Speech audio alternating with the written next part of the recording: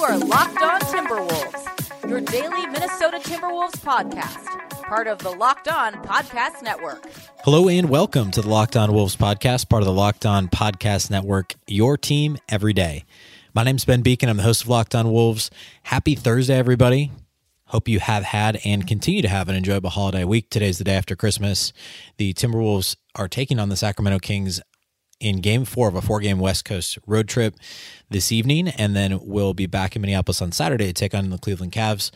Today we're going to cover certainly preview the game against the Kings for this evening. We're going to spend probably at least the first half of this show covering the ridiculous quote-unquote rumor surrounding the Knicks and Karl-Anthony Towns.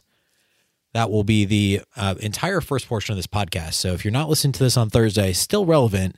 This is something that was going to undoubtedly come up frequently over the next few weeks and months, at least through the trade deadline in February, and certainly again over the summer, as the Wolves obviously are not going to be trading Karl-Anthony Towns, but the rumors are not going to stop. It'd be really easy to ignore this rumor, but I think we need to at least acknowledge it, at least now that the, again, quote-unquote rumors are starting in earnest. I think we address them initially, and then any potentially credible ones, any names that are potentially discussed in a swap, I think we'll definitely cover those. But we'll go ahead and start by talking about this one. So without further ado, let's complain about the first of what will undoubtedly be, as I mentioned, many rumors surrounding Towns and his future, especially if the Wolves continue their free fall to the depths of the league. So, I mean, let's be clear. Much of this rumor is centered on the Wolves' struggles as a team. Minnesota is now 10 of 19 and has lost 11 straight games. Towns has missed the past 4 games, and the Timberwolves have lost 4 games, all 4 of those games in the past week, including contests against New Orleans and Golden State. Those are the 2 teams who remain below the Wolves in the Western Conference standings. So that is the impetus behind this rumor happening now. These rumors weren't flying when the Wolves were 10 and 8, when they were 9 and 7, when things were going well. But have 4 bad weeks, and now suddenly we're going to be subject to all these rumors surrounding Towns and what the Wolves might be willing to do or what other teams might be trying to take advantage of in terms of the Wolves' struggles as a team. Remember, Towns just signed his max deal a little over a year ago, so in fall of 2018. He still has 4 years remaining after this one, so he's still got 4.5 years on this deal. To be clear, there is zero incentive for the Timberwolves to trade Karl-Anthony Towns. It's not going to stop the New York media or any other news media for that matter from throwing out that the Knicks front office will be, as we'll get to in a moment, quote unquote, monitoring Karl-Anthony Towns' situation. So I guess first I'll cite the report that we're talking about, and I'm sure if you're listening to this, you saw it, but this was a New York Post article by Mark Berman, who has been known to stir things up at the Post in the past. Oftentimes these New York Post articles are certainly sourced to some extent, or at least anonymously sourced, back to the Knicks organization. It's kind of a weird mouthpiece for the Knicks that is always just kind of assuming that everyone wants to play for the Knicks and the Knicks are great, even though the Knicks have been terrible for basically forever. So this article posted on Christmas about Towns and the Timberwolves, or in the Knicks' interest in Towns. The article's titled, "Knicks Could Eye Karl-Anthony Towns in Search for a Superstar." The first half of the article doesn't mention him. It mentions stars who were disgruntled and wanted trades: Kyrie Irving, Kawhi Leonard, Jimmy Butler, Anthony Davis. Of course, none of them ended up in New York because the Knicks were either incompetent or unable to trade for them, or combination, or the players didn't want to go there. Kyrie Irving in free agency, Kevin Durant in free agency, Jimmy Butler in free agency. All of these, Kawhi Leonard for that matter, didn't take a meeting with them. So the Knicks have been unable to acquire all of these other guys. It mentions Bradley Beal, Drew Holiday, Damian Lillard, potentially all looking for trades, which is almost purely conjecture as well. And then a little more than halfway through the article, there's this sentence.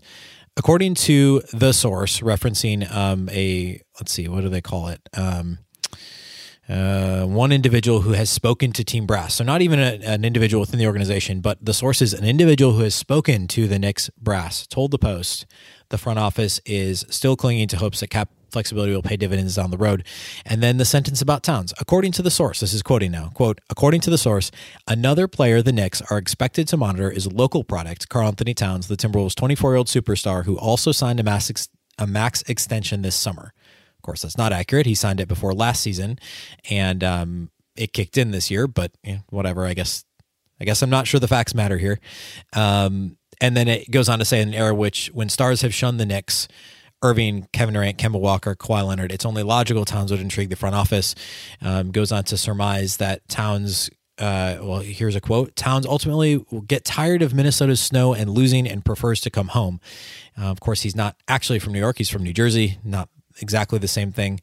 And also, I'm not sure that anyone really wants to play for the Knicks. So there's that too.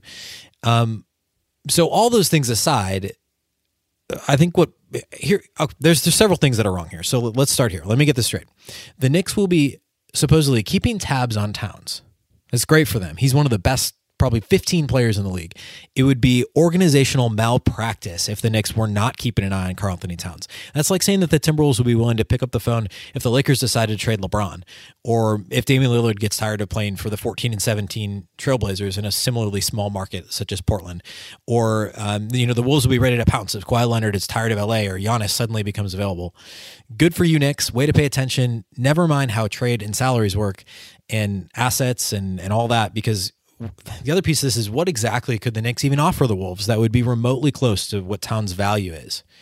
There are at least three major reasons why this article is quite frankly idiotic, and it would be easy to completely ignore this. But as I mentioned earlier, I think we have to go in on this because it's so crazy. I'll start with the obvious one. Number one is where we'll begin. As already stated, monitoring Towns is a no-brainer. He's one of the league's best players. Every team's going to monitor every best player. Obviously, the best players on the bad teams, the non-playoff teams, are going to be more likely to be traded. But, LeBron wasn't going to get traded last year when the Lakers were losing, and LeBron was injured for part of the season. The Lakers didn't make the playoffs last year, and obviously it's a little bit different. LeBron's got his no trade and all that. But that wasn't a rumor. It's not a thing. It's not suddenly a thing because the Timberwolves have made the playoffs once in 16 years and because it's snowy and Towns is from New Jersey, which isn't New York, and is also snowy. But by the way, it's not necessarily any less snowy than Minnesota. So I just don't understand why that is a reason, because they're monitoring the situation. And so that, first of all, this shouldn't even be a conversation. Secondly, why would the Wolves ever do this?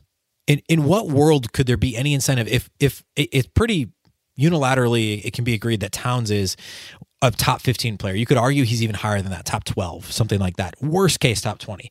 So by definition, there's only thereabouts 15 players that are better than Towns that would ever be traded for Towns. And the Knicks don't have any of those players. They don't even have two of the top 50 or 60 players in the NBA. It's not close. They just don't. Why would the Wolves do that? Why would they? And obviously draft picks would be involved, but the Wolves aren't completely tearing down and rebuilding. Why would they do that when they have a top 15 player locked up for 4 more years? It makes no sense. There's zero incentive for the Timberwolves to do this.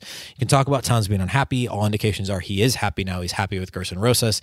He likes Ryan Saunders. He's happy with many of his teammates. He is committed to being in Minnesota. He's said that many times. He has no leverage with 4 years left on his deal. He's not the kind of guy who's just going to give up and say, hey, trade me now. And even if he did that, the Wolves would have no incentive to do so. And even in a scenario in which, say, Towns does throw up his hands and says, trade me, or I'm not going to play, or I'm not going to try hard, or whatever, which would be a disaster for him anyways. It's not going to look good. Suddenly, if there's a fire sale, what teams would have more to offer than the Knicks? Basically every team in the league. Think about it. Almost every team in the league is going to have better players than the 7-win Knicks team. If there's 20 teams in on Towns and he's already under contract, there's no trade him and there's a better chance he re-signs in New York. He's already under contract. Why would the Knicks be a team that the Timberwolves would ever deal with in this scenario? There's no two ways about this. It's ridiculous. The third reason that we're about to get into is if in this fantasy world the Knicks were somehow involved in a non-existent Towns sweepstakes, how could the Knicks pull it off? What would they send back? We're going to talk about that next. Okay, so we've established that the first 2 points in my 3 points about why the Knicks are not a trade partner for Towns. It's obvious that the Knicks are interested in Towns. Everybody's interested in Towns. He's an all-star. He's really good.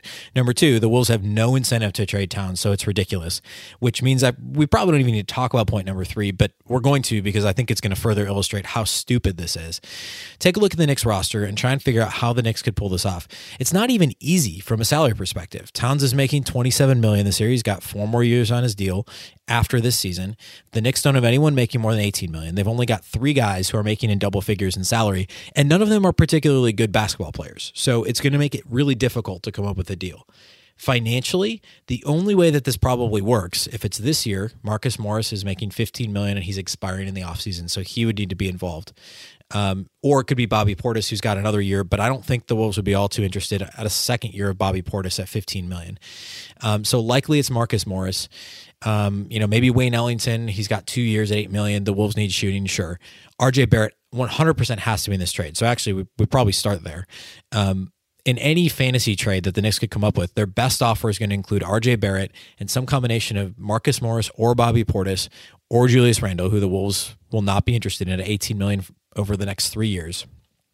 And then some combination of Frank Ntilikina, Wayne Ellington, maybe Dennis Smith Jr. There was that rumor a couple weeks ago, or maybe only about a week ago, about the Wolves being interested in Dennis Smith Jr.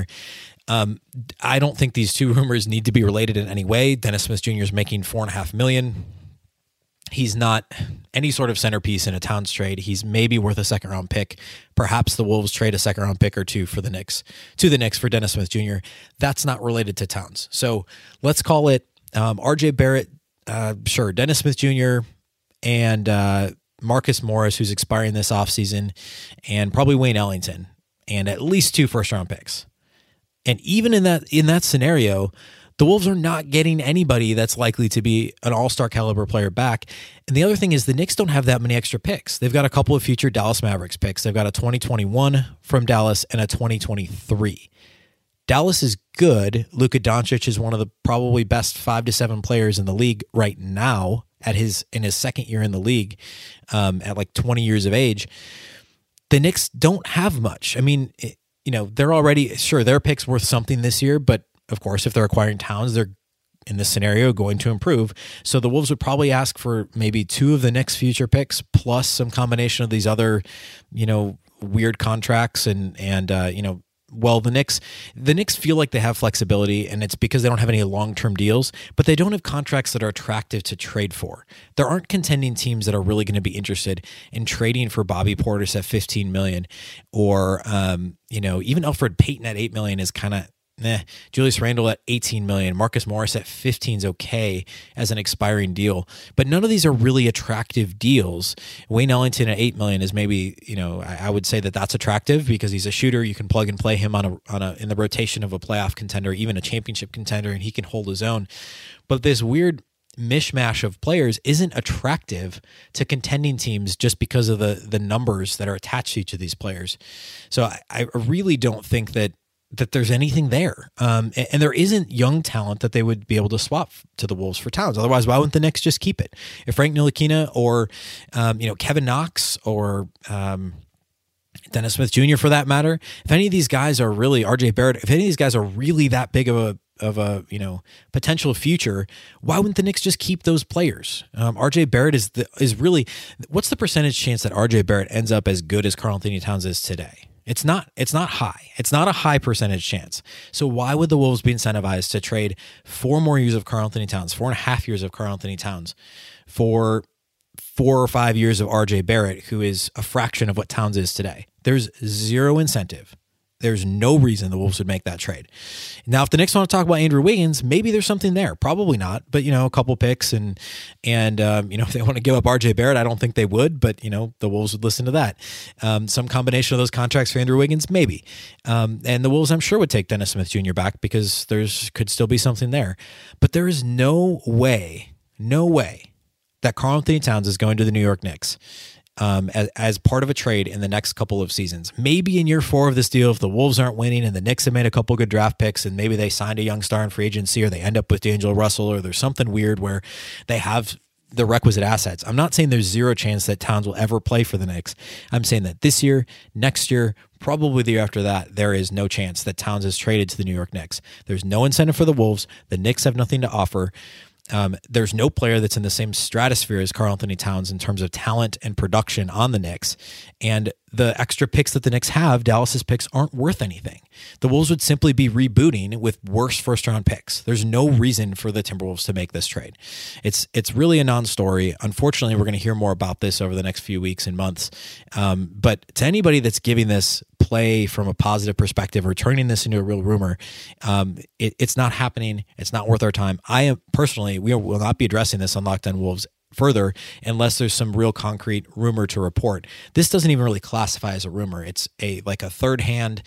The Knicks are interested in one of the league's best players. Great. Every team is interested in all of the best players. That's how this works. Each team is responsible for doing just that. It's not a real rumor. The Knicks are not getting Towns, and I don't really know that there's anything else to say about this.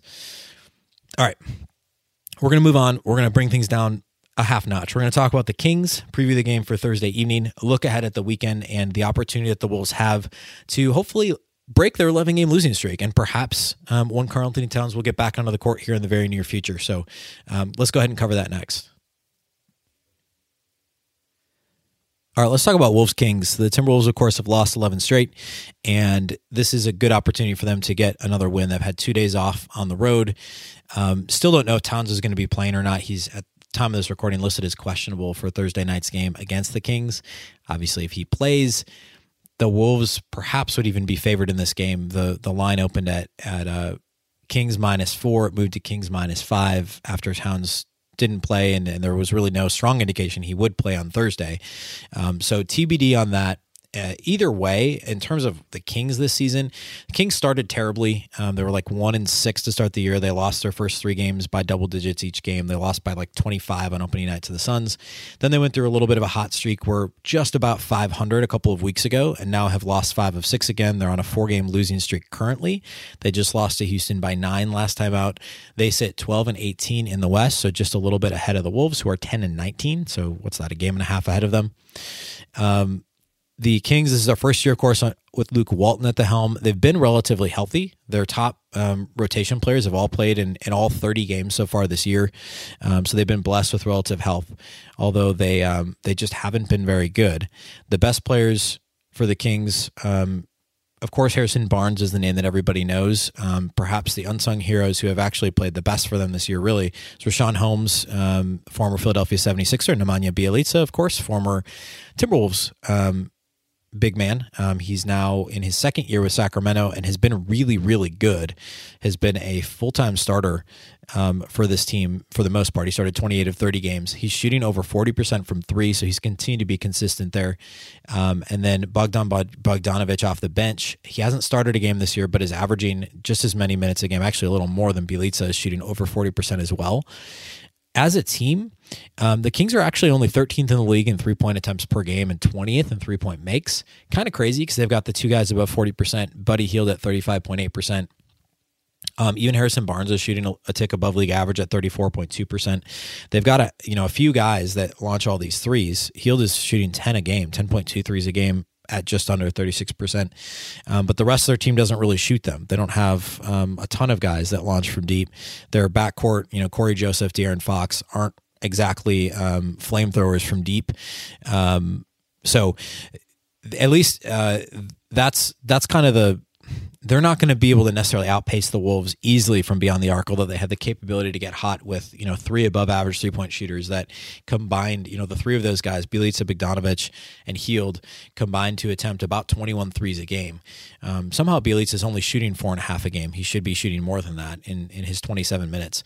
But he hasn't been overextended. He's playing probably the right amount, 26 and a half minutes a game, and it's been really good for them. He's averaging 11.6 rebounds. Bogdanovic is averaging 14.5 off the bench. Buddy Hield is the team leader in scoring at 20.3 points per game, 5 rebounds, just under 3 assists.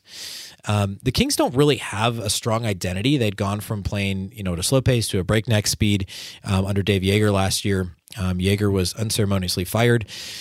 The Kings under Luke Walton are bottom 10 in offensive rating, middle of the pack defensive rating.